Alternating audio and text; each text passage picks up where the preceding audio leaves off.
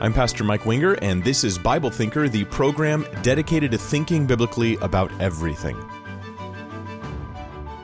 Welcome to the live stream. I'm rushing to get things going today. It was a little bit of a delay. I'm sorry for being like 12 minutes late. But what I'm going to do today is play video clips of people, in my opinion here, mocking the cross of Christ and misrepresenting what the Bible actually teaches about how Jesus saves us.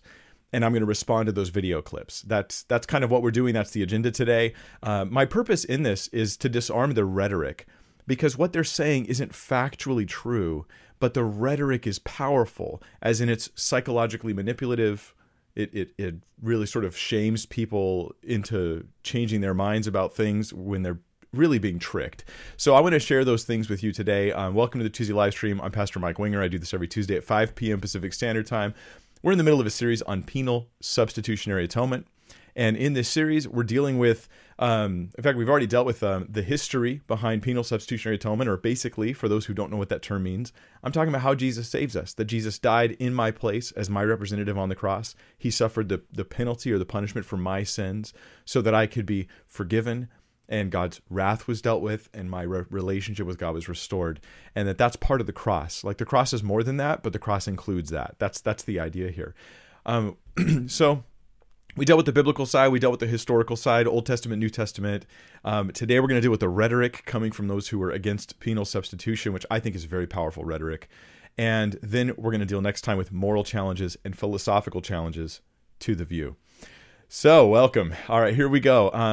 Let's just jump right in. Here's the clips. This is mockery and misrepresentation. This is those who are effectively distorting the doctrine of what we're saying for those who affirm penal substitution, that Jesus suffered the penalty for our sins, dying in our place. When we say this, they're twisting it back to us. They're giving us a straw man, a false representation. So here's the first clip. Let's just jump straight into it. This is about the, quote, myth of redemptive violence. This is Greg Boyd. He's one of the guys who really rails against penal substitution. The problem is that he rarely represents it accurately. Here we go.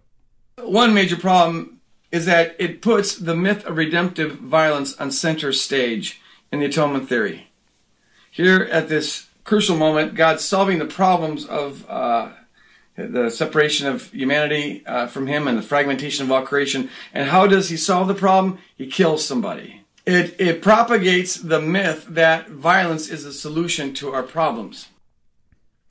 Okay, so, both barrels blowing away right there, attacking the idea that Jesus's death on the cross was, suffering a penalty, which would include some kind of violence in it.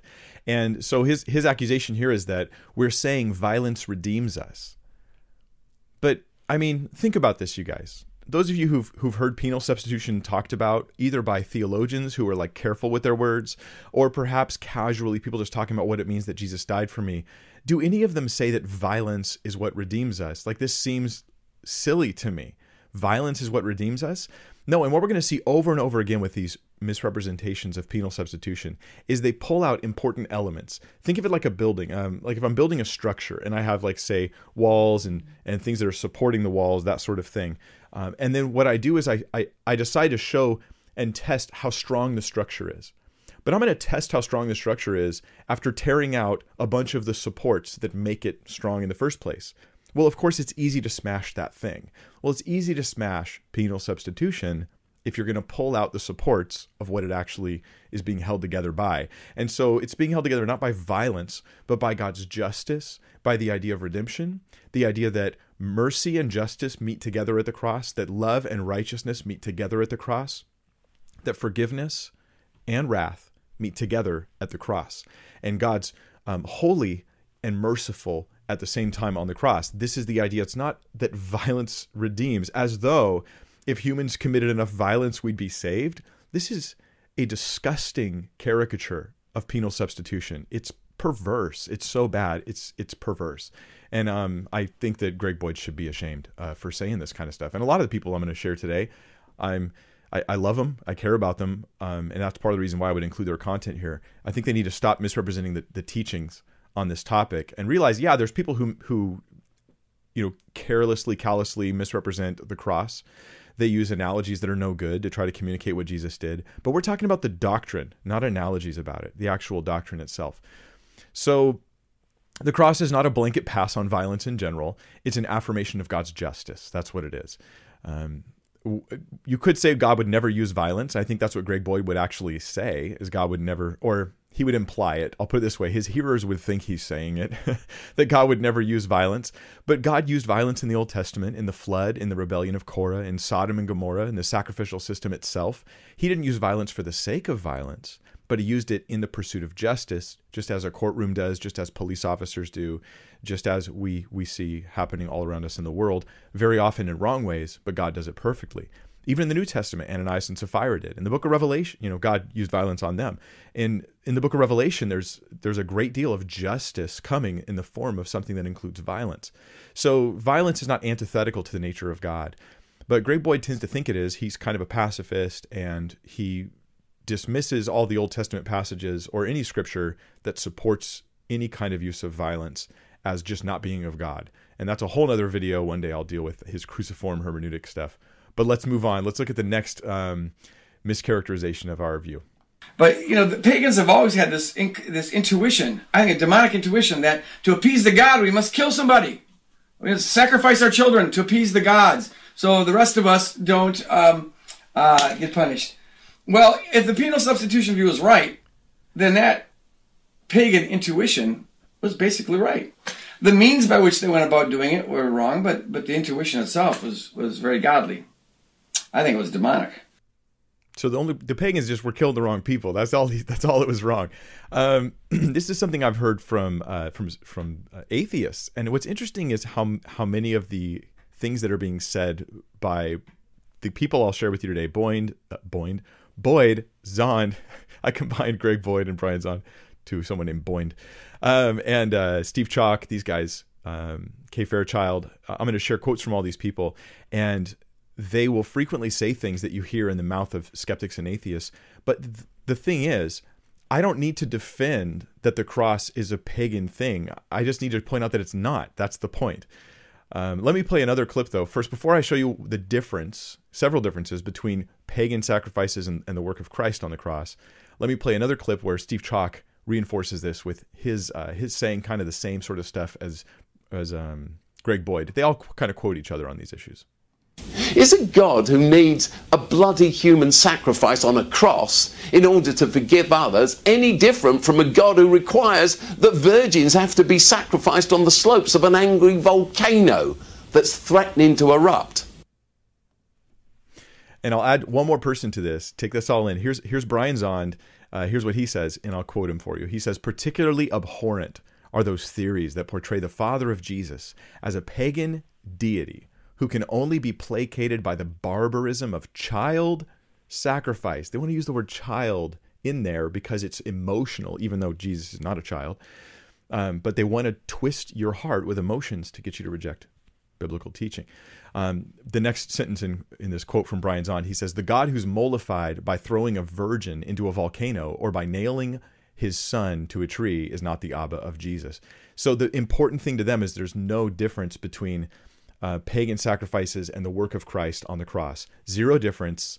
That's the mischaracterization. That's the lie about the doctrine of penal substitution. And if these guys cared about representing it properly, they would never say such things. But man, I'll tell you what, their theology is really bad, but their rhetoric is really good.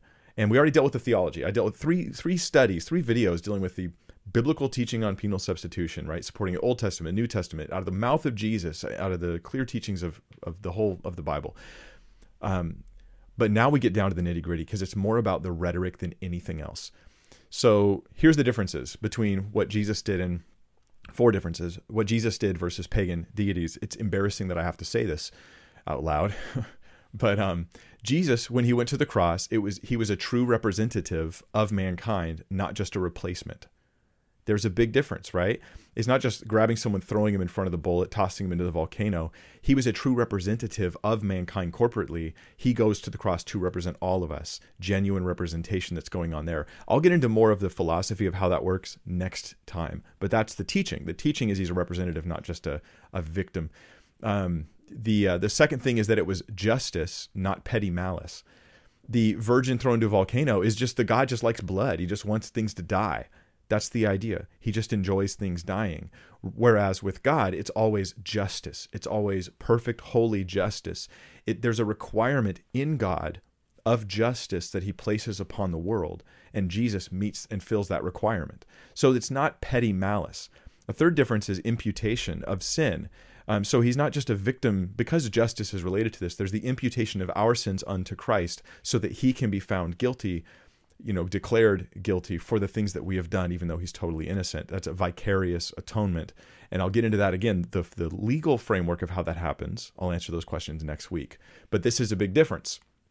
Fourth, it's the self-giving nature of Christ. He is not an unwilling victim like the virgin and thrown into the volcano. He's not this unwilling victim. It's a self-giving thing. He's giving himself. And I'll add another fifth one. I should have put this on my list, but I didn't. The idea that Jesus goes is God himself going and providing the sacrifice. God is the one making the sacrifice for us. We're not offering him anything of our own. He's offering for us. It's complete and total provision from the Lord, from the top down. And so these are big differences. The only thing that connects the two is that there's a concept of sacrifice. But the purpose of the sacrifice, the way that it works, the reason for it being offered, the kind of sacrifice, the thing that's being offered, everything's completely different. So this is just a total straw man. Why do they want to connect the pagan stuff with God? Because they want you to reject the biblical teaching, because they want to shame you out of good theology. This is the power of rhetoric. Let's hear some more of it. Here we go. Does God really need to vent his wrath against somebody, against his own son, in order to forgive us? Teaching that in order for God to get rid of his wrath, he had to pour it out on Jesus and vent it. Venting his anger. Father vented his wrath, wrathful, so angry. It's almost like a rageaholic. I got to vent my wrath on somebody. I don't care who it is, but somebody's going to pay. Somebody's going to pay. What's wrong with that picture? I'll tell you what's wrong with that picture. Yeah, I put that together. That's the Venting the Wrath compilation clip. It's interesting that the phrase that is constantly used by the guys that are against penal substitution to describe what happens in the exchange of punishment and all this stuff that Jesus goes through is venting. They always use the word venting wrath. God is venting his wrath. They always make it petty. They always make it weak. They always make it malicious, and just like he's just angry and irritated, like he's just a toddler, so full of rage that he just starts hitting things, and I'm going to destroy something. Is that the actual doctrine of penal substitution? Not by a long shot. Not even remotely. That's not the teaching itself. Why do they want to present it that way? Because it's rhetorically powerful. You, as a Christian, feel ashamed that you were believing that God would vent his wrath. Now, the word vent implies lack of self-control. It implies that there's no holiness related to this. It implies pettiness on behalf of God. And it takes the concept of justice completely out of the cross. The whole point of penal substitution is that the concept of justice is in the cross. That's a big deal. Let me give you another petty quote. I say petty quote. I mean a quote from someone. I think this is Dr. Kay Fairchild. Her quote is to say, hey, the version of understanding the atonement that includes penal substitution, it is disgusting because it makes God into this evil being. So let me play this clip for you. Let me find it. And there it is. Penal substitutionary atonement. My point is this: to show you that the churches have the gravely mistaken idea that God was this angry, violent God who was bloodthirsty. Dr. Kay Fairchild, her point is to make God look petty, make him look disgusting if you believe in penal substitution. And that's why she's going to put up this straw man, this false image of God in her quote, where penal substitution makes God angry, violent, and bloodthirsty. But you don't get this from theologians. You don't get this from people who are affirming penal substitution. It's not that God's angry, violent, and bloodthirsty. That's just his nature. Now, there's a truth in that God has anger towards sin. That's reality. And that anger is even directed towards individuals. But he's slow to wrath. He's long-suffering. He's quick to forgive. But we don't remove the fact that there is some wrath there. And that's very important. But they're just going to assume if there's any level of wrath, then God is just wicked. That's disgusting. It's actually blasphemous. And I don't want you to fall for it. I don't want you to get sucked into this. they always strip out these certain elements of penal substitution or of the cross, right? They strip out the elements of justice and it being a rightful sentence that mankind is under condemnation because of their sin, and they strip out representation as well. But this is exactly what penal substitution is actually teaching. So they strip it of its very core meanings, and then they mock it and ridicule it. Let's hear some more. This is another misrepresentation. This is Brooksy Cavey. He's talking about what penal substitution is trying to figure out when it deals with the topic of God's wrath. And I mean, I've been studying this topic a lot over the past few months, and this is just a total misrepresentation. This is just not it. In my last video, I dealt with God's wrath, and you'll see how I answer. If you want to go back and watch it, the playlist is in the video description. You can see how I answer the question of why do I think that wrath is related to what Jesus did on the cross. I build it through biblical passages and teachings. But look at what Cavey does. He just totally misrepresents it.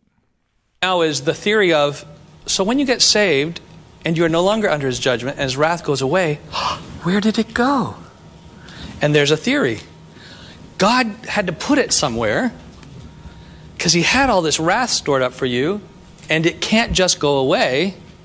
So he poured it out on Jesus to get rid of it all. Now it can come to you wrath-free. I mean, can you smell how bad that is? This is not the doctrine of penal substitution, but here he's standing at I think he's at a seminary. He's like teaching in front of some sort of group of students. And he's like, here's the doctrine of penal substitution. It's like Humpty Dumpty came up with it, right? It's like Mickey and his pals came up with the doctrine of penal substitution. God has wrath. He doesn't know what to do with it. Where's he going to put it? Like, this is embarrassingly bad. This is not the doctrine itself. It implies that God has emotional problems, not penal substitution dealing with justice and holiness and the right and just punishment of sin, what Romans calls the demonstration of God's righteousness on the cross. None of that, no. There's no justice involved at all, right? Even though God says he will not acquit the guilty, right? Brooksy Cavey, he's going to, and he's a super nice guy. In fact, most of the people in these videos I'm talking about are actually very nice people. I just don't think it matters that you're nice. I think your theology needs to be accurate when you talk about God. Like, it's good that you're nice. That's cute, but your theology needs to be right, And anyway, he's going to present, it like this, God's just got this emotional problem where he's got wrath, he's got to dump it somewhere, or he's got this sort of like mathematical equation he has to balance out. But it's not that, it's justice. God himself says, I will not acquit the guilty. We went over those passages the past 2 times in this series, that he's just not going to do it. So it's based on God's holiness and being judge of the earth, not God having a pocket full of wrath and not knowing what to do with it. It's just silly. All right, let's look at another one. This is Greg Boyd, where he gives a straw man, and he talks about penal substitution, ignoring the concepts of representation, penalty, or even the very concept of the Trinity. All those things are ignored in his rendition of the doctrine. And he's going to send humanity to eternal hell, but Jesus steps in and says, no, Dad, take me instead. So the Father pours out his wrath on the Son, and then he's satisfied, and now he says, okay, now I can accept these sinful human beings. So if you were to actually add penalty, you wouldn't be able to characterize this as God just petty wrath. I'm so mad, I'm going to kill somebody. No, because you add the concept that there's a just penalty for sin that needs to be dealt with. That goes away. If you add representation, then you realize that Jesus isn't just jumping in front of a wrathful Father. You would instead realize that Jesus comes as us on the cross. He goes in my place, just like as Adam represents me in the garden, so Christ represents me on the cross in the at Golgotha. And it's a beautiful thing. It's a loving thing. It satisfies justice and accomplishes mercy at the same time. But you never get any of this. He's rightfully standing in my place. He's not just jumping in front of a bullet. And if you also add the Trinity to what Greg Boyd just said, then you realize that he can't create this division between the Father and the Son. This is built on a destruction of the Trinity. His concept, he's going to say penal substitution breaks the Trinity. The reality is his mischaracterization of penal substitution is what breaks the Trinity, because he has the Father acting against the Son. Yet the Scripture tells us that it was the Father who sent the Son, right? So let me give you another example here, and we're going to go to a passage in 1 Thessalonians or 2 Thessalonians. I'm just going to read it to you. I'm not going to put it on screen today, but this passage reveals to us that not only the Father had wrath towards sin, but the Son has wrath towards sin as well. And this is a big deal, like that in understanding what Jesus did on the cross, we have to understand that the wrath towards sin is not just the Father's, it is also the Son's, right? It's not like the Father has one attitude, Jesus has a different attitude. They've shared attitudes across the board here. So one side, let's deal with the wrath. 2 Thessalonians chapter 1, verses 6 through 10, it says, "Since indeed God considered it just to repay with affliction those who afflict you." God thinks it's just. That's justice to do that. It's not just pure angry violence. It's justice. "And to grant relief to you who are afflicted, as well as to us, when the Lord Jesus is revealed from heaven with his mighty angels in flaming fire, inflicting vengeance on those who do not know God and on those who do not obey the gospel of our Lord Jesus." Jesus is the one who's coming, inflicting vengeance, according to 2 Thessalonians. Let me read on. This is verse 9 of 2 Thessalonians chapter 1. "They will suffer the punishment of eternal destruction away from the presence of the Lord and from the glory of his might, when he comes," Jesus comes, "on that day to be glorified in his saints and to be marveled among all those who have believed, because our testimony to you was believed." This is kind of a big deal. Do you know, like, you might be like, well, how does Greg Boyd handle this? Well, I dealt with this in a previous video, but I'll just mention it here. Here's what Greg Boyd says about the 2 Thessalonians passage, because he doesn't want Jesus to be able to have wrath. So he says that in writing to the Thessalonians, Paul, quote, this is a quote from Greg Boyd, "Paul seems to be satisfying the Thessalonians and or his own fallen thirst for vengeance to come upon their enemies, and nothing about his socio-religious context seems to alter this impression." That's on page 589 of his two-volume series, The Crucifixion of the Warrior God. That's Greg Boyd. His comments, see, he has to tear Scripture into pieces to sustain the view that God doesn't have wrath, or even that Jesus doesn't have wrath towards sin. So the wrath is shared between the Father and the Son, but the love is also shared between the Father and the Son.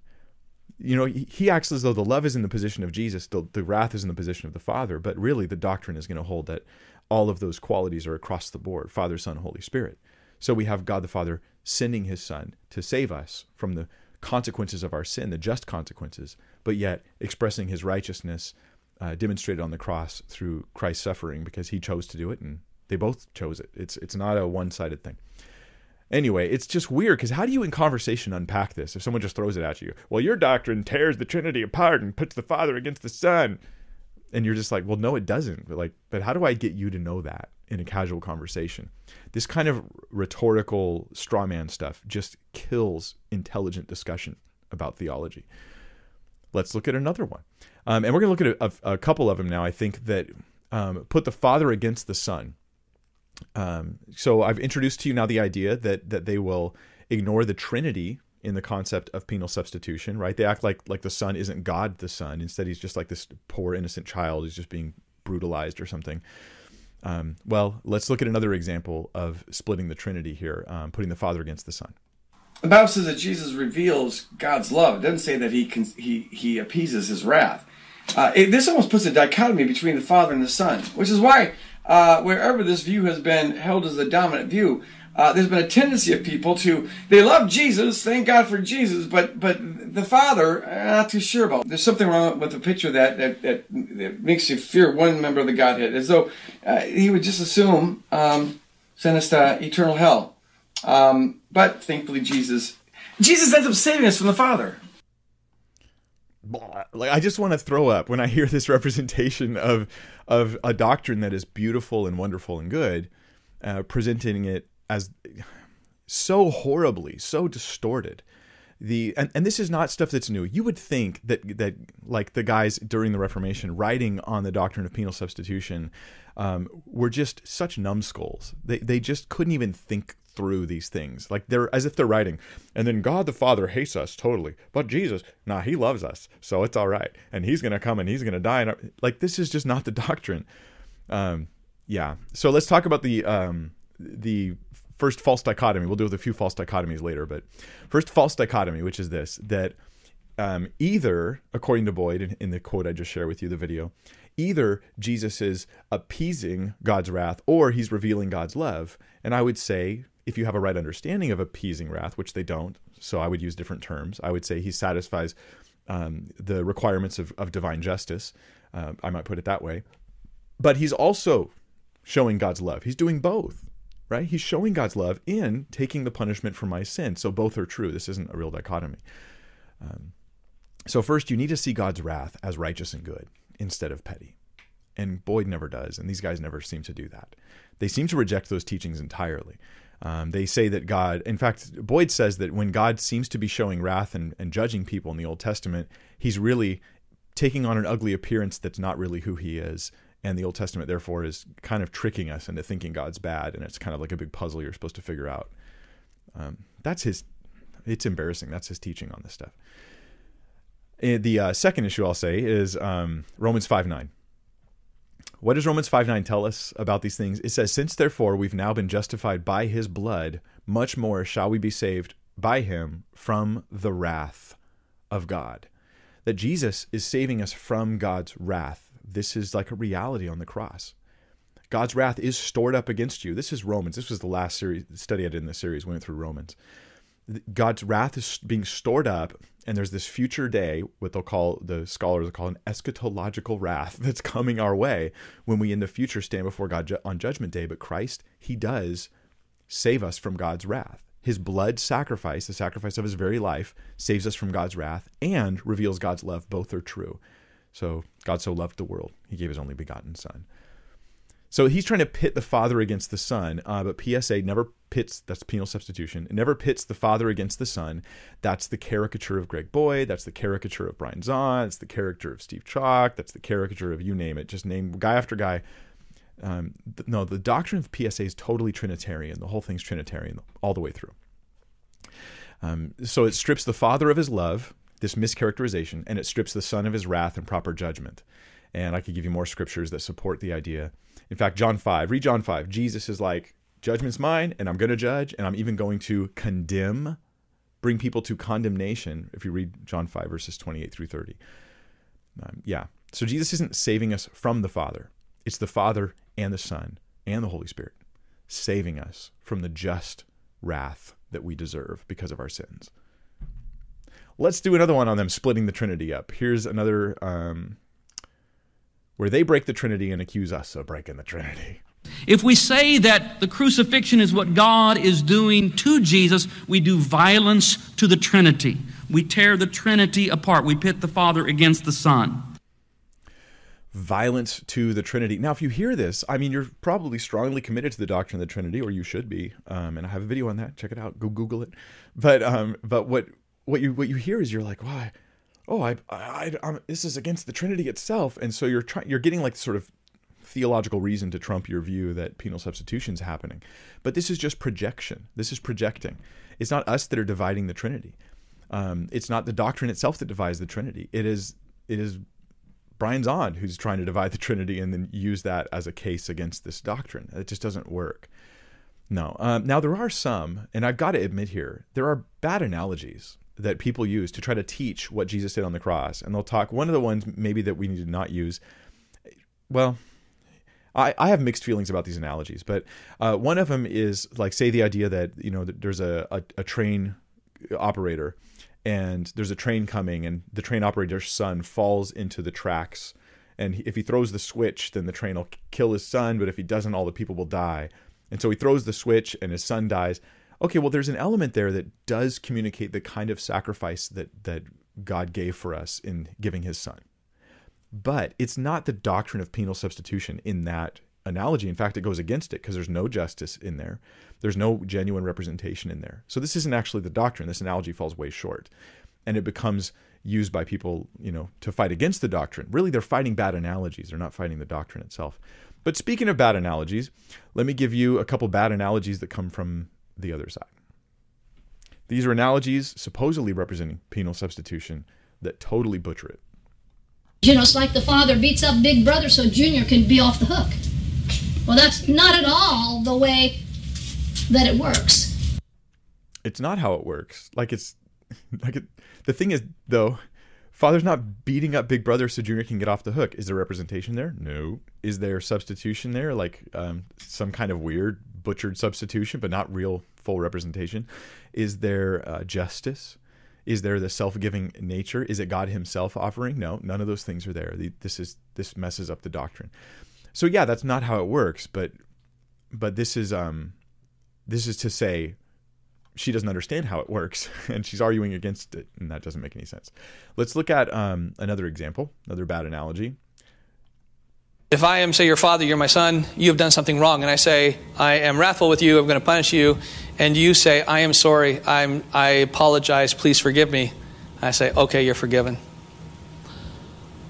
I have no need to now say, first I must kill the cat.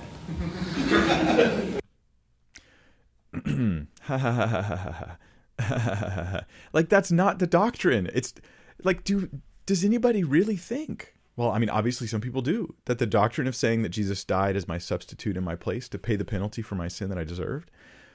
When I say this, they think, oh, so it's like God was like, I just got to kill something. I just got to kill something. Like, come on, guys. This is the kind of scoffing that Proverbs warns against. This is the kind of mockery that leads us into personal darkness where we can't even see the truth anymore because we're so good at mischaracterizing it in ways that make us feel good about our own views. And anyways, I have something I want to show you guys, because one of the problems with this view is that the analogy that you just heard is that it characterizes the cross, and I see this over and over again. So I want to put up a little chart I have somewhere here. Here we go. This chart is going to demonstrate the fact that these guys that we're hearing, Boyd, Zahn, Kay Fairchild, they tend to think of God as in his role as offended party, and that's it. Like, he's an offended person, and then so forgiveness is just, you just let it go. You just forgive. You're offended, I forgive you. That's the end of the story. That's the analogy he gave. But the Bible presents more dimensions to the forgiveness that we need than just that. God has other roles. So God, in the center column here, he's our creditor. This is the analogies of Scripture. He's the offended party, and he's also the judge. And so on man's side, I have debt with God, and so he's the creditor in that sense. And Jesus is the surety. He's the one who accomplishes the payment of that debt. Okay, well, that's in a biblical concept. Maybe the concept of ransom is there as well. On the second column, the second row, you see down there, man has enmity with God. My sin is a personal offense against God, so that makes God the offended party. And then Christ is the mediator between God and man, restoring the relationship between us. Okay, but they act like that's the whole story. But no, there's more. Man has committed crimes. This is the nature of holiness and justice that must be included in our concept of the cross. Man has committed a sin crime against God, and God is the judge of the universe. This is throughout the Scripture. He's the moral judge, and he will bring justice, even if it's during a second resurrection, just to bring judgment to people who never had that justice. He's the judge. And Christ, he is the priest and victim who suffers the penalty for those things that we deserve. So in Christ, we have Christ being our surety, mediator, and priest and victim. So it deals with God being creditor, offended party, and judge. But in the characterizations you've been seeing, they ignore most of those, and they generally only talk about God as an offended personal party, not as the judge of the universe. Well, Scripture gives us more to it than that, and we should acknowledge those things. So God's not killing a cat, right? God's not killing a cat. Now, let me give you a quote from Francis Turretin. He was one of the reformers who wrote extensively on the topic of penal substitution and defending the doctrine against Socinius, I think was the guy, who was a heretic, actually, and who is often quoted by these guys nowadays. Anyway, Turretin said the following about this idea. He said, God has the claims, not only of a creditor or lord, which he can assert and remit at pleasure, right? Creditor or lord, he can assert or remit those things at pleasure, but also the right of government and of punishment, which is natural and indispensable. God can relax his right, but not absolutely. He can do it only insofar as justice will allow, to wit, he cannot act unjustly. Scripture puts it this way in Romans 3:26. It was to show his righteousness at the present time, so that he might be just and the justifier of the one who has faith in Jesus.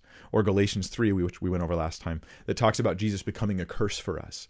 That curse was related to the law. The consequence of sin, curse equals death. Jesus dies because he became a curse for us, so that law was accomplished, so that I could be freed through justice. Beautiful, but not to these guys. Let's look at another one. I hope to make you immune to such terrible misrepresentations today. That's my goal. Let's look at another one. So that when we say Christ died for our sins, do we mean that God required the murder of his Son in order to forgive? No, that maligns the character of God. That did malign the character of God, actually, but not in the way he was thinking. It strips out the meaning of the cross, right, and the meaning of penal substitution. We're not saying God required a murder. That's not the doctrine. Now, you could say, well, there's elements in the doctrine that could lend people to say something like that. Yeah, but that is being stated as the whole story. And so it strips out justice, it strips out representation, imputation, demonstration of righteousness, and all those things really matter. Now, you could say that Christ's death involved a murder, and God wanted it to involve, him being unjustly treated by a court system. I think that was part of God's intention. He intended for it to look that way. While he was giving the just consequences for our sin. But the purpose for this would be to demonstrate that Jesus was innocent, and the nature of him dying was as the innocent one who, without offense, dies for other people's offenses.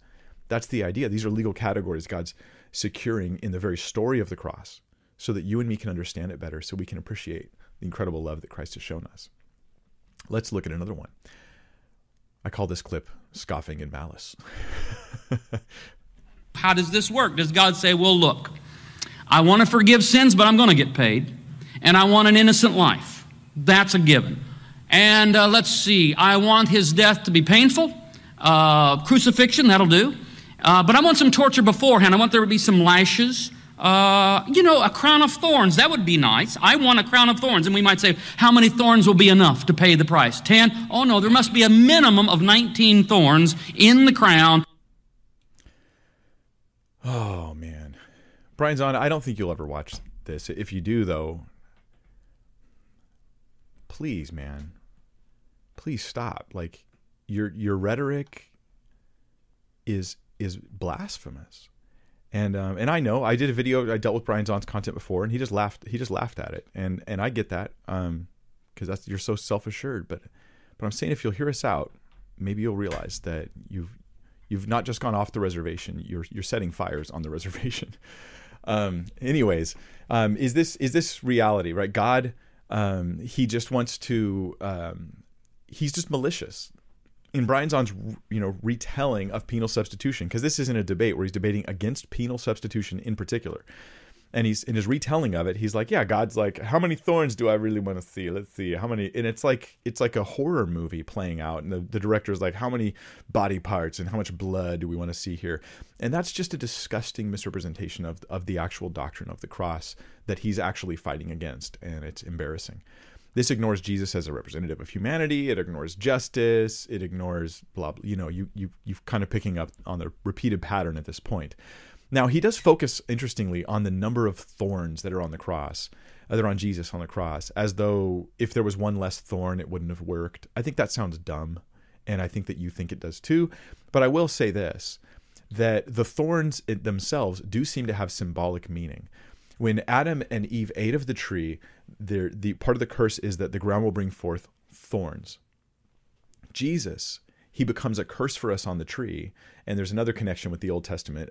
Whoever hangs on a tree is cursed, and that's connected to in the New Testament. They're like, yeah, he became a curse for us. And so he's taking the curse of sin, which happens to include thorns, which are part of the curse brought on Adam and Eve. I think this is a beautiful demonstration of how Jesus takes upon all of the consequences of our wickedness and sin, all of them, including the cursing of the ground, because he's going to redeem all of creation, including the ground. And I think that's a beautiful thing. Now, he scoffed at it and mocked and laughed at it, but I think it's a beautiful thing. And this scoffing, this is psychological manipulation that's meant to embarrass you out of good theology. That's the bottom line. I usually hear from atheists, but I also hear it from these guys who I would call progressive Christians. I don't use the word Christian sometimes. I wonder if I should even be using that in the same sentence, but I'm just being straight with you guys. Here's another one. This is more psychological manipulation. Really what we're dealing with in this debate, in this discussion, is what is God like? What is the Father, the Abba of Jesus, like? It's an enormously important question. Is God retributive? Is he vindictive? Is he vengeful? Is he malicious? Is he malevolent? Dare we say it, is he monstrous? Is that what we're saying? I'm like, here's the doctrine of penal substitution, right? I just want you to know God's vindictive, malicious. He's monstrous. He's just super evil. That's penal substitution. Will you accept it, my friend? Like, is anybody doing this? No. This is manipulation. But the thing is, this totally gets people, because people are led more often by the way things sound, more perhaps than the reality of what's being said or the truthfulness of what's being said. And man, I mean, how would you feel if your pastor came to you and was like, "Do you think God's malicious and make ding ding ding?" And you'd be like, "I don't know. Of course I don't think that, Pastor. Tell me what to believe. I'm sorry. I apologize." But this is the thing. Brian Zahn's content often just, in my opinion, shames people out of good theology. That's the idea. Yeah. And I say beware anyone who says, if this doctrine's true, then God is evil. I think this is a terribly unwise thing. I think the fear of the Lord is the beginning of wisdom, and the knowledge of the Holy One, right? That's where understanding starts. And when you realize God's holy, first thing you need to know is he's holy. And then you can see that whatever the scripture is going to teach you about God, it's just so foolish to be like, well, you know, me, I'm such and such age, and I think I have a good grip on moral things, and I think God's immoral there, and so I reject that. I think that's ultimately prideful and dangerous. And so we need to recognize God is God. And when he says, I exacted justice at the cross, we need to say, yes, you did. Because you're God telling me you did. What am I going to do? Tell you that I think you're wrong because my version of justice doesn't fit that? Well, I just think you're wrong about justice if you don't think that. All right, I don't have too many more, but there's going to be some more. This one is about whether Jesus preached the gospel or not. Let me make sure. There it is. Here we go. Did Jesus ever preach the gospel? Of course he did. And never more so than in his greatest parable, the parable of the prodigal son. But penal substitutionary atonement necessitates the insertion of a fictive and ugly episode into the prodigal son parable so that it would go something like this. And when the father saw his lost son returning from the far country, he ran to the servants' quarters, where he beat the hell out of an innocent whipping boy, thus satisfying his wrath. And once having satisfied his wrath, then he could go and embrace his son and offer forgiveness. I say, no, that is not the gospel. That is not the gospel given to us in Jesus Christ. Yeah, it's not the gospel, but it's also not what penal substitution teaches. It's just another misrepresentation.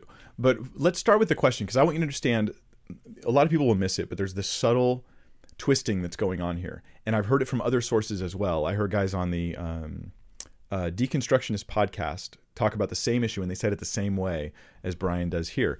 And I don't recommend that stuff. I think it's totally heretical. But on their podcast, and here Brian Zahn says, he's like, did Jesus ever preach the gospel? Now what this does is this sort of removes the rest of Scripture from your arsenal of how you'll understand what Jesus did on the cross. Forget the Old Testament, forget the apostles, forget what Paul wrote in Romans or some Galatians passage. Let's just strictly talk about Jesus, because now I've sort of unhanded you from probably the most clear passages about the meaning of the cross. And then, having done that, he'll replace your understanding of the cross with one parable, the prodigal son. The prodigal son, there was no offering made, and therefore there is no offering made. End of story. But there's a few problems with this. One is that the story of the prodigal son isn't about the entire theology of the cross. It's a communication about God's receptive attitude towards those who turn to him and repent. It's not about the whole theology of what happens on the cross. It's just not about it at all. So he's using it to establish a theology that it's not talking about. It doesn't have any statements that he's drawing from positively to make his claims or anything. The story isn't about the whole gospel in all of its aspects. Parables generally focus on certain things, certain specific things. That's what they focus on. And we need to let them be what they are and not try to make them something they're not. But to the question, did Jesus preach the gospel? I would, of course, say yes, he did. He did, right? And he, for instance, taught in Luke 22:37, he connected his death on the cross to understanding it with Isaiah chapter 53. He quotes Isaiah 53 about himself. And I went 2 videos ago all through Isaiah 53 just to say that it's got penal substitutionary atonement in the passage of Isaiah 53. Jesus quotes a passage about penal substitutionary atonement as referencing what his death means. So Brian Zahnd, yes, Jesus preached the gospel and he taught penal substitutionary atonement, through the Old Testament. Jesus affirmed that the whole Old Testament was about him. He said Moses wrote of him. He said he'd come to fulfill the law. At the Last Supper in Matthew 26, Jesus connects his sacrifice with the Passover lamb. Well, the second video in this series that I've done, we dealt with the Passover sacrifice and how penal substitution was part of the Passover sacrifice. So Jesus connects himself to 2 Old Testament passages there that preach this doctrine. In Luke 24, verses 25 through 27, Jesus says the following. This is after his resurrection. He says, "O foolish ones, slow of heart to believe all that the prophets have spoken. Was it not necessary that the Christ should suffer these things and enter into his glory? And beginning with Moses and all the prophets, he interpreted to them in all the scriptures the things concerning himself." What did Jesus say about himself? That the Old Testament is all about understanding what he was doing on the cross in addition to other things. And so, Brian Zahnd wants to disabuse you of interpreting Jesus through Leviticus. But Jesus wants to give you Leviticus and say, this explains what I'm doing on the cross. So, let's look at another quote. There's just a few more to show you today. Penal substitutionary atonement insists that God cannot just forgive. That's what they'll say. God can't just forgive. I say, what do you mean he can't? Of course he can. Of course he can. He can just forgive because God is not subordinate to justice. It's not as if God has to pay off. It's not as though God is saying, look, I'd love to forgive you all, but I got to pay off Lady Justice. She's a tough goddess.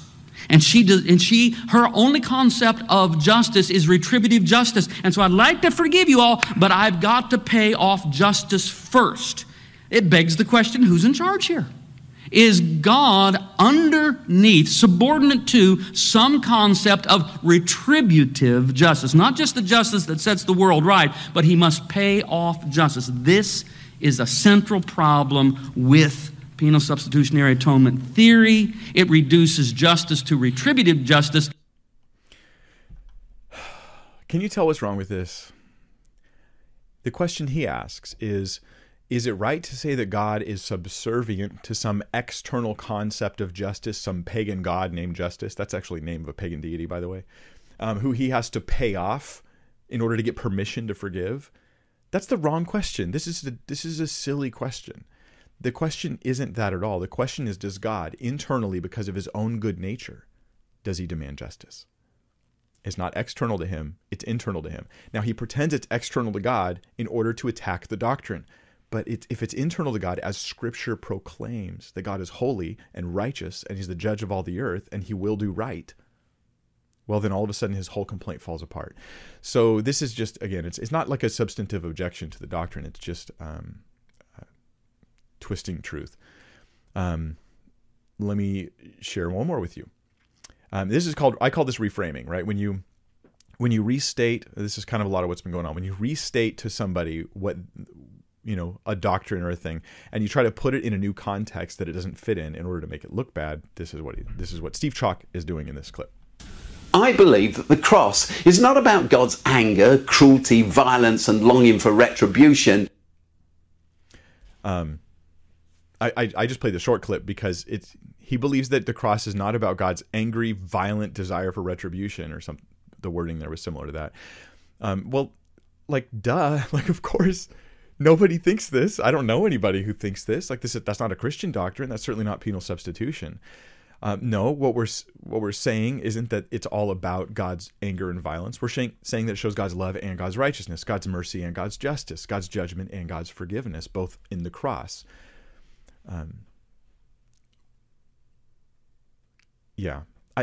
I think what he would need to say if he wanted to reject penal substitution is, I don't believe the cross reveals that God is righteous and holy and the just judge of all.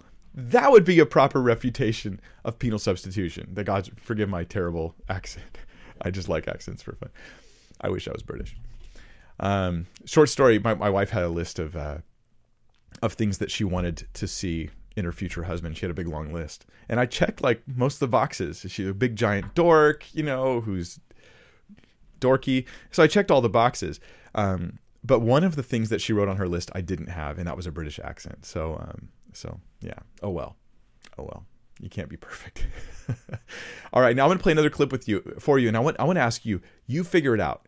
You figure out what's wrong with this clip. What's wrong? How is it misrepresenting things? What's missing in the presentation of penal substitution that they want to disagree with? If this is what Jesus' death on the cross was all about, then God, it turns out, is a slave to his own anger, unwilling or unable to forgive those who've wronged or misunderstood him without first getting his pound of flesh. And if the cross is a personal act of violence perpetrated by God towards humankind, but borne by his Son to appease his anger, it makes an absolute mockery of Jesus' teaching. There is a mockery. There is an absolute mockery of Jesus' teaching, and it's right there. But do you see it? There's no justice, there's no holiness, and there's no goodness in the wrath of God in the presentation that you just heard. The Bible presents God's wrath as though it's proper, deserved, and it's actually good. But he loves us, so he wants to hold it back, give us a chance to be saved, let us make a decision about Christ, and then we get to choose God's grace or God's wrath. And none of that is in there in the presentation you just heard. God's a slave to his anger. No, I mean, you could put it that way if you want, that this makes God a slave to his anger, but this is just a pejorative way to put it. How about I just say it this way? God's consistent in his character of holiness. He's consistent in his character of holiness. All of a sudden, what sounded like a horrible thing is actually a positive thing, because it's a word game that's being played. These guys also tend to redefine things like wrath, holiness, justice, because you're like, how could they say these things? How could they just reject God's holiness? Well, they just redefine it. They define holiness as something that has nothing to do with the types of issues we're talking about. Brian Zahn likes to say that wrath is a biblical metaphor. It's a metaphor, apparently for something other than wrath. And but the biblical authors wouldn't have thought those things. And you shouldn't either. Okay, I'm going to do real quick a few false dichotomies, because I've covered all the objections I want to cover today. I'm going to go to your questions in just a minute. But here's 3 false dichotomies. I'll show video clips of these. This is where they want to make you pick between either or, right? Either you believe this or you believe that. And it's a false dichotomy. And if you can notice this, then you won't be talked out of a good biblical doctrine. Jesus does not save us from God. Jesus reveals God to us. He doesn't save us from God, he reveals God to us. What's the false dichotomy there? Well, I mean, he does both. I mean, in a sense, he saves us from God, but when you say saves from God, the implication that's under the words there, it feels to me like the implication is God being angry and spiteful and hateful. But that's not what Scripture says. He saves us from the just punishment of the sins that we actually deserve. That, in that sense, you could say he kind of saves you from God, but that still doesn't work, because Jesus is God saving us. So Jesus is God saving us from the just penalty of our wrath. We're not being saved so much from God, but from the wrath that we deserve because of our sin. Well, let me read Scripture that says it again, Romans 5:9. Since therefore we've now been justified by his blood, how much more shall we be saved by him from the wrath of God? Okay, so that's a false dichotomy. We are saved from God's wrath. And in 1 Thessalonians 1:10, it says that we need to wait for his Son from heaven, whom he raised from the dead, Jesus, who delivers us from the wrath to come. 1 Thessalonians 1:10. Jesus delivers us from the wrath to come. There's a future wrath that's coming. We're delivered. Now they'll like to reinterpret it. Well, it's when you come to Jesus and you change your behavior so that you are no longer experiencing your own wrath. And I'm like, come on, man. Like, are we just going to let the Bible be the Bible, or are you just going to keep playing games? So it reveals God's love and God's wrath.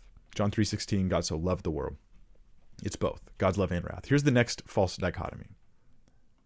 God did not require the crucifixion of Jesus, but we did. God didn't require the crucifixion of Jesus, but we did. Well, I mean, we both required it in different ways. I require it in the sense that I need it. I need Christ to come and die for me, because there's no other way. If there's any other way, let this cup pass from me, Jesus said. So I need it in the sense of require, like I require it to exist, but I'm not demanding it like I want him to die. That doesn't make sense. No. But on the other hand, God required it in a sense to satisfy justice, to satisfy his just demands. So there's a sense in which it was required on both ends. Yeah, let's look at one more. So what do you think? Do you think that redemption comes through love or punishment? These are your choices, love or punishment. They're mutually exclusive. There couldn't be an element of punishment even in the cross while God shows his love. Well, obviously this is silly. So yeah, it's both, love and punishment. There's other dichotomies I don't have video clips for. I often hear people say things like, God didn't kill Jesus, we did. I'm like, well, I mean, it was God's will to crush him. God he made him an offering for sin. So this was God's design and plan. And we killed him. So it's both. I mean, they're both true for different reasons, and you can explore that, and it's interesting stuff, but the dichotomy doesn't work. Another one is it doesn't reveal the wrath of God, it reveals the love of God. The cross doesn't reveal the wrath of God, but the love of God. And I'm like, well, it reveals both. I mean, like, why can't it reveal both? No reason. It's not where God judges sin, it's where God forgives sin. Another one I've heard. It's not where God judges sin, it's where God forgives sin. I'm like, well, it's both. Like, it's both, and that's what makes it so beautiful. That's also what makes it so shocking, and what makes it such a stumbling block for some people. But I'm not going to remove the stumbling block of the cross, because if people can mock it and ridicule it, they've been doing it for 2,000 years, mocking the cross. I'm not surprised. Other things I hear people say before I go to your questions, people do the more about thing. They say more about. Let me give you an example. I think that the cross is more about restoring us than it is about judgment. I think the cross is more about love than it is about wrath. I think the cross is more about forgiveness than it is about punishment. To this, I just want to say, I don't care if you think it's more about. The question is it about all of those things, or is it only about one of them, not the other? If it's about both, then our theology of the cross should include all of those elements. Love, wrath, justice, forgiveness, punishment, mercy. All those elements should be in our understanding of what Jesus did. Or people say the penal substitution is not the only model of the atonement, Mike. Why are you so obsessed with penal substitution? I would like, no, it's just the only model of, or the only description of the atonement. I won't even use the word model. It's the only description of the atonement that you're attacking right now. That's why I'm going to defend it, right? If you attacked the idea that Jesus was our moral example on the cross, I would defend that. If you attacked the idea that Jesus was the victor, the Christus Victor view, right? That Jesus is the victor over sin, Satan, the devil, the flesh, all those things, then I would defend that view. I'm going to defend the one you're denying, right? That's why I'm doing this series. Yeah, so it may not be the only view. But for instance, like Brooks E. Cavey, he taught on the topic, and he said that there's truth in every one of these views of the atonement. You know, penal substitution, Christus Victor, moral theory, governmental theory, all these things. But when someone asked him, a student raised his hand and asked him in class, but what's the truth? What's the true element in penal substitution? And he said, well, maybe not that one. And you get it. It's really, there's like a bullseye on penal substitution. That's the thing that's being attacked. Yet it's essential in our understanding of the cross. All we're saying is this: the concept of penalty and substitution, as they're understood in the doctrine of PSA, they are an essential element of the cross. Other things are also there as well. And that's the bottom line. There you go. Be careful who you listen to, you guys, because they can shame you and guilt you out of good theology through sarcasm and misrepresentation. You may not be able to dismantle their stuff, but you can at least notice when it's happening. Am I being manipulated here? Am I being emotionally shamed out of you know, what may be right theology on things? Yeah.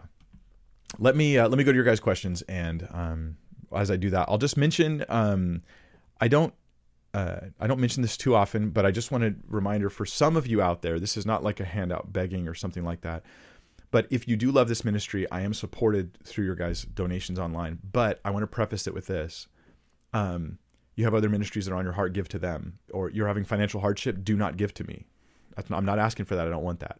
But rather, there's going to be I just need a few people, and we have it. The Lord's taking care of it. We just need a certain number of people to say, yeah, I think I want to support that ministry, what Mike's doing. And you can. Should be a link in the description to a place where you could donate on the website for that. But the whole goal is to keep all the content free.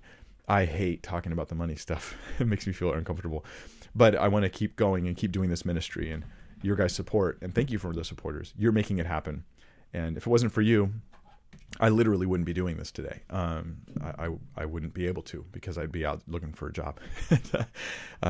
Yeah, and I just spend all my time studying and getting quotes from bad people in order to refute them, and you make it possible. So thank you very much. All right, Kathy Michael says, Question from Kathy. If your pastor's total focus is on... Oh, that was from last week. I remember that question. Here we go.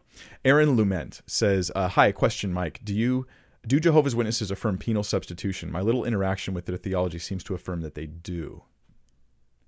Oh, that's a good question. I would need at least a few minutes to think about it. I haven't even been thinking about JW theology in a while.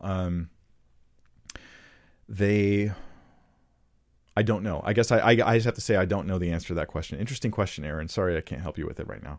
I'd have to look into it probably. I'm trying to think of what they do affirm about the cross. Jesus died on a torture stake. They don't think it was a cross. They don't think he resurrected in a physical body. They do think it's related to dealing with sin, but they also think they have to add their own works into the mix. And I don't know. Toby Noble says, have you heard of the Biblical Training app? It's a reliable source for accurate... Is it reliable? For accurate and biblical education. And I really enjoy your videos and have your Biblical Thinking app. Yeah, that's right, guys. I have a Bible Thinker app, and you can download it for free from the App Store. And there it is. It's got a tons of stuff on it, searchable. You can listen to audio or video. I don't know the Biblical Training app. I'm not familiar with it, Toby, so I'm sorry. It's the first I've heard of it. If someone else is familiar with it, please put comments in the comment section, letting Toby know your thoughts. And if you're a weirdo, don't comment, please, because sometimes you do. David Duffy, I'm just playing. David Duffy says, some say Jesus died so God may forgive and love us. And he gives 3 scriptures here, and it says, these scriptures seem to say God's love led to the atonement. Did God's forgiveness, love for an enemy, or atonement come first? Interesting question. So did God love us because of the cross, or did his love lead to the cross? I think that I would firmly say his love preceded the cross. His love for us precedes the cross. Relationship with him is post-cross. Or I'll say, whether it's chronologically post-cross, in our case it is, or it's logically post-cross, in that the cross establishes a relationship, restored relationship with God. But the love of God is what motivated him to do what he did for us. I think that we can say that pretty clearly. God so loved the world that he gave his only son. Like, the love is prior. Not God so loved his world, loves the world because he gave his only son. Right? No, it's the love is, yeah, you get what I'm saying. Kevin Harper says, none of the early church quotes mentioned in PSA history video mentioned wrath. What is the earliest source that says Jesus dealt with or experienced God's wrath on the cross? Ooh, that's a good question, Kevin. I really don't know. I haven't looked into that specifically, so I don't know. And I struggle with that myself. Even during this series, I've become more solidified, but I was like, I totally affirm PSA. I don't know about the terminology of God's wrath poured out on Jesus. I don't usually use that term. And I don't think I ever use that term, that God's wrath was poured out on Jesus. I don't like the way it's phrased. I personally don't. Doesn't mean it's not even true. I don't like the implications that you feel when you hear it. And I think a lot of this is about the implications you feel. I think they can be a little tricky.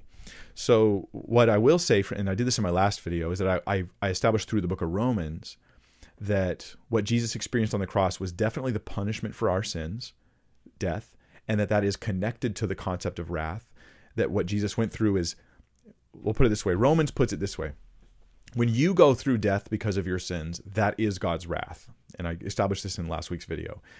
Then when Jesus went through it, he experienced death for our sins, and that results in saving us from God's wrath. It seems reasonable to say that what Jesus experienced on the cross then was wrath. But it wasn't just the Father's wrath to the Son, it was the Trinity's wrath, right? The Father, Son, Holy Spirit's wrath. So I would affirm that it's true that Jesus experienced wrath on the cross. I believe that that's the case. I think Scripture affirms it. I'm hesitant about the language, poured out wrath. The Father poured out his wrath on the Son. That language, it may be true, but it might, while it's true, it might give people a wrong understanding at the same time.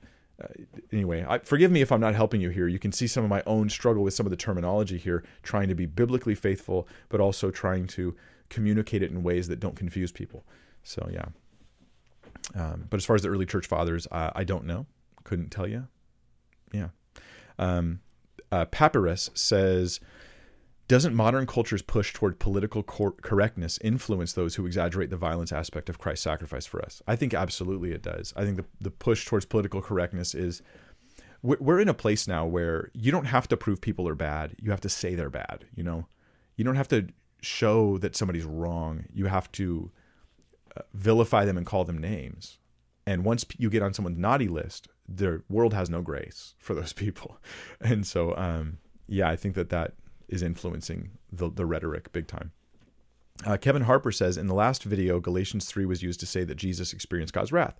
The context is about crucifixion. Is crucifixion ever attributed to God? See Luke 24:47. I'm trying to understand Okay, there's multiple questions there. There's a statement and a question. So I'm trying to think how this statement works with the question. I did try to establish that wrath is related to the cross. We just talked about that a second ago. And used Galatians because it talks about the curse of the law. But the question to follow up those points is crucifixion ever attributed to God? And that, I think, is an odd question, because I would just say, why does that matter? Why does it matter if crucifixion is attributed to God? Like, I don't understand why that matters. Like, if I don't have a specific scripture that says God causes crucifixions or something like that, it doesn't seem to connect. The verse you gave in Luke 24:7, it says that the Son of Man must be delivered into the hands of sinful men and be crucified, and on the third day rise. Jesus says he must be crucified. He'll be delivered into the hands of sinful men. I just don't think that really has bearing on the issue. Yeah, so I'm going to say I think that this is like a question that may not be related to the issue of God's wrath. David Dufty says, hey, Mike, you said it is God who suffers. Does this deny the distinctions in the Trinity? In the economic Trinity, is it not only the Son who dies? Am I confused between modalism and tritheism? It is God who suffers. Does this deny the distinctions in the Trinity? Well, it would be if I said it was the Father who suffered on the cross. I'm just saying, don't stop saying Jesus is God while he's on the cross. He doesn't stop being God on the cross. That's it. So the Father, the Son, and the Holy Spirit are all active in the things that were happening on the cross. I don't see the problem that's there. In the economic Trinity, is it not only the Son who dies? Yes, it is. It is only the Son. Economic means like what different members of the Trinity do, right? The Son is the one who is incarnate, not the Father. So, yeah, only the Son. So, yeah, I'm not sure where the confusion is there. I hope my words have helped you a little bit. Sometimes it's like you don't get a chance to share as much in your question as you'd like. Brian Kelter says in John 12, if Jesus blinded their eyes so they could not see and believe, how did some still believe? That's an interesting question. Let's look at the passage. John 12:39, and you also quote verse 40 and 42. So it says here that after Jesus gives his parables and the people are not believing in him, it says in John 12:39, therefore they could not believe, for Isaiah again said, he's blinded their eyes, and has hardened their heart, lest they see with their eyes and understand with their heart and turn, and I would heal them. Isaiah said these things because he saw his glory and spoke of him. Nevertheless, many even of the authorities believed in him, but for fear of the Pharisees, they did not confess it, so that they would not be put out of the synagogue, for they loved the glory that comes from man more than the glory that comes from God. I guess I would understand those passages as to mean that many didn't believe in Christ, at least the majority, and that's what we see in the Gospels. That there isn't a majority of Jewish recepting of Christ; it's a minority. And so, yeah, the blindness would refer to the people who didn't believe, didn't receive him. John 1 starts that way. He came to his own, but his own did not receive him. I think it's speaking sort of in a generalistic sense. Generally, Jesus was not accepted and received, but there were plenty of people who believed in him, like Nicodemus, for instance. So yeah, I would just qualify those statements as some, but not all. Sean Barnes says, question, why do people say that Jesus' earthly ministry was only to the Jews? Didn't he also come to minister to the Gentiles? And he gives a couple scriptures. I'll just, for the sake of time, because we're going long on this stream and I want to wind it up, I want to say this, that Jesus, he did say, I've come only to the house of Israel. But he also talks about having sheep that are not of this fold, and I would think that would include the Gentiles, and we could have a debate over that passage. But we recognize this, that what Paul is like saying, salvation first to the Jews, then to the Gentiles. The idea was first fulfill the promises to Israel, put the death and resurrection of Christ in the context of the Old Testament and God's covenant and promises to Israel, so that it's fulfilling God's commitment. I'm going to do this for you, Israel.